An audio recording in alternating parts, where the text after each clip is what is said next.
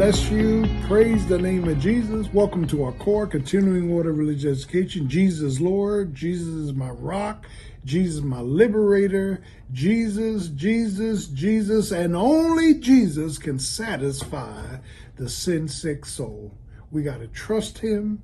We got to transfer our prayers to him. We got to wait on triumph in him. So this evening, I'm in Mark chapter 14, and in Mark, there is something very interesting happening again at Simon's house. Simon's house is where Jesus was teaching, and there were many different people at Simon's house: sinners, prostitutes, wayward people, people we wouldn't dare go near. Jesus embraced and loved everyone, and it's here that we see a promotional device take place. We see Mary, the sister of Lazarus, come in and break an alabaster box of oil and pour expensive oil on the head of Jesus. What an experience, what an exaltation. And as she did this, she was criticized. Why would you do this? We could have sold the oil and got money for the poor. And Jesus said, you always have the poor with you. What she has done will go down as an ongoing testimony of my greatness. She honored Jesus with that which was expensive. Now, let me stop, pause, and park. Sometimes we want to honor Jesus with the bare minimums. She took expensive oil, poured it over his head, dried his feet with her hair as an exaltation of who he was, King of Kings, Lord of Lords. God pays attention to what it costs you to worship him. And then, right after she did this, there's a programmable situation.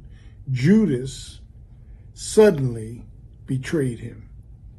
Judas complained about the what he called the wasting of the oil.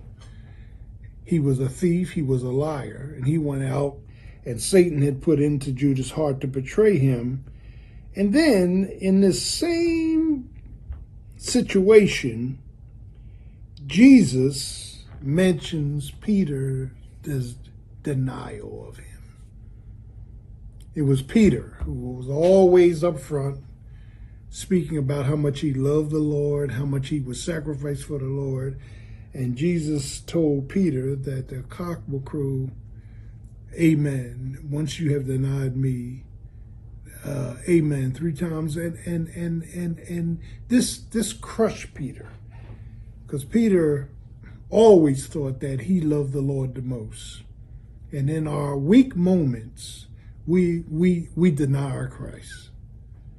We say we love him, but we deny him. That also took place in this scenario. And then the praying in the Garden of Gethsemane was the power. Here, Jesus asked them to stay awake 1 hour. He went a ways and he prayed, and listened to his prayer because of the conflict he was about to endure. He said, Father, I don't want to drink this cup. Now, let me stop, pause, and park. There are cups that we have to drink that we don't want to drink. Cups of suffering. There are cups, amen, of waiting, delay. There are cups of pain. He said, I don't want to drink this cup. The cup was death. I don't want to die. But nevertheless, and we got to learn to say nevertheless. Nevertheless, not my will, here it is, but may thine will be done. Let me tell you a growth mechanism. When you and I get to the point we say, Lord, I don't want to do this, but not my will. Let your will be done. That's major maturity in Christ. That's accepting those things that we've always rejected. That's pulling in those things that we always shunned off. Not my will, but may thine will be done. And then he was led out of that garden to Annas and to Caiaphas.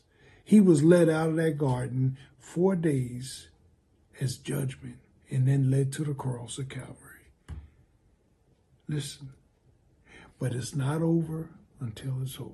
God always has the last say so. Weeping may endure for a night, Psalm 30, but joy comes in the morning. And they crucified him on Calvary's cross. He went to the grave 3 days, but early on Sunday morning, he got up with all power in his hands. And listen to this. God chose this way for Jesus. He had to suffer to become Savior. Lord have mercy. He had to go down before he could come up. He, in his prayer, it was a prayer of pain. But God saw the power that he would have going through this pain and your pain and God's power. Going through our pain, God has a day of release. God has a day of redemption.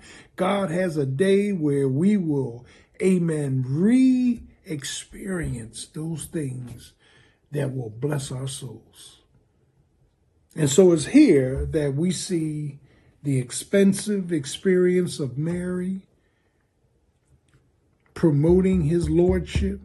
And we need to promote his lordship. We see the denial and Judas' betrayal.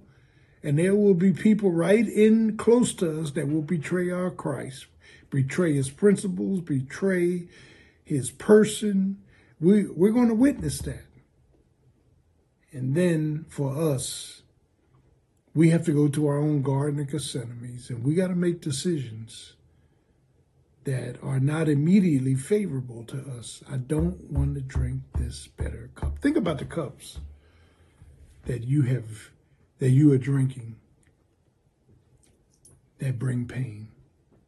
I don't want to drink this cup, but nevertheless, here it is. Here's the victory. Nevertheless, in spite of my pain, I'm going through this because God is able to bring me out. Nevertheless, not my will, but may thine will be done. That's when the peace of God enters in, when we give it up to Jesus and say, Lord, I'm living in your will, not my will. Your way, not my way. Your word, not my word. Your faith, not my feelings. Nevertheless, what I'm going through is only temporary. May thine will be done. Jesus loves you. And when you pray that, know that God's got your back and your future. And we praise him for it in Jesus' name.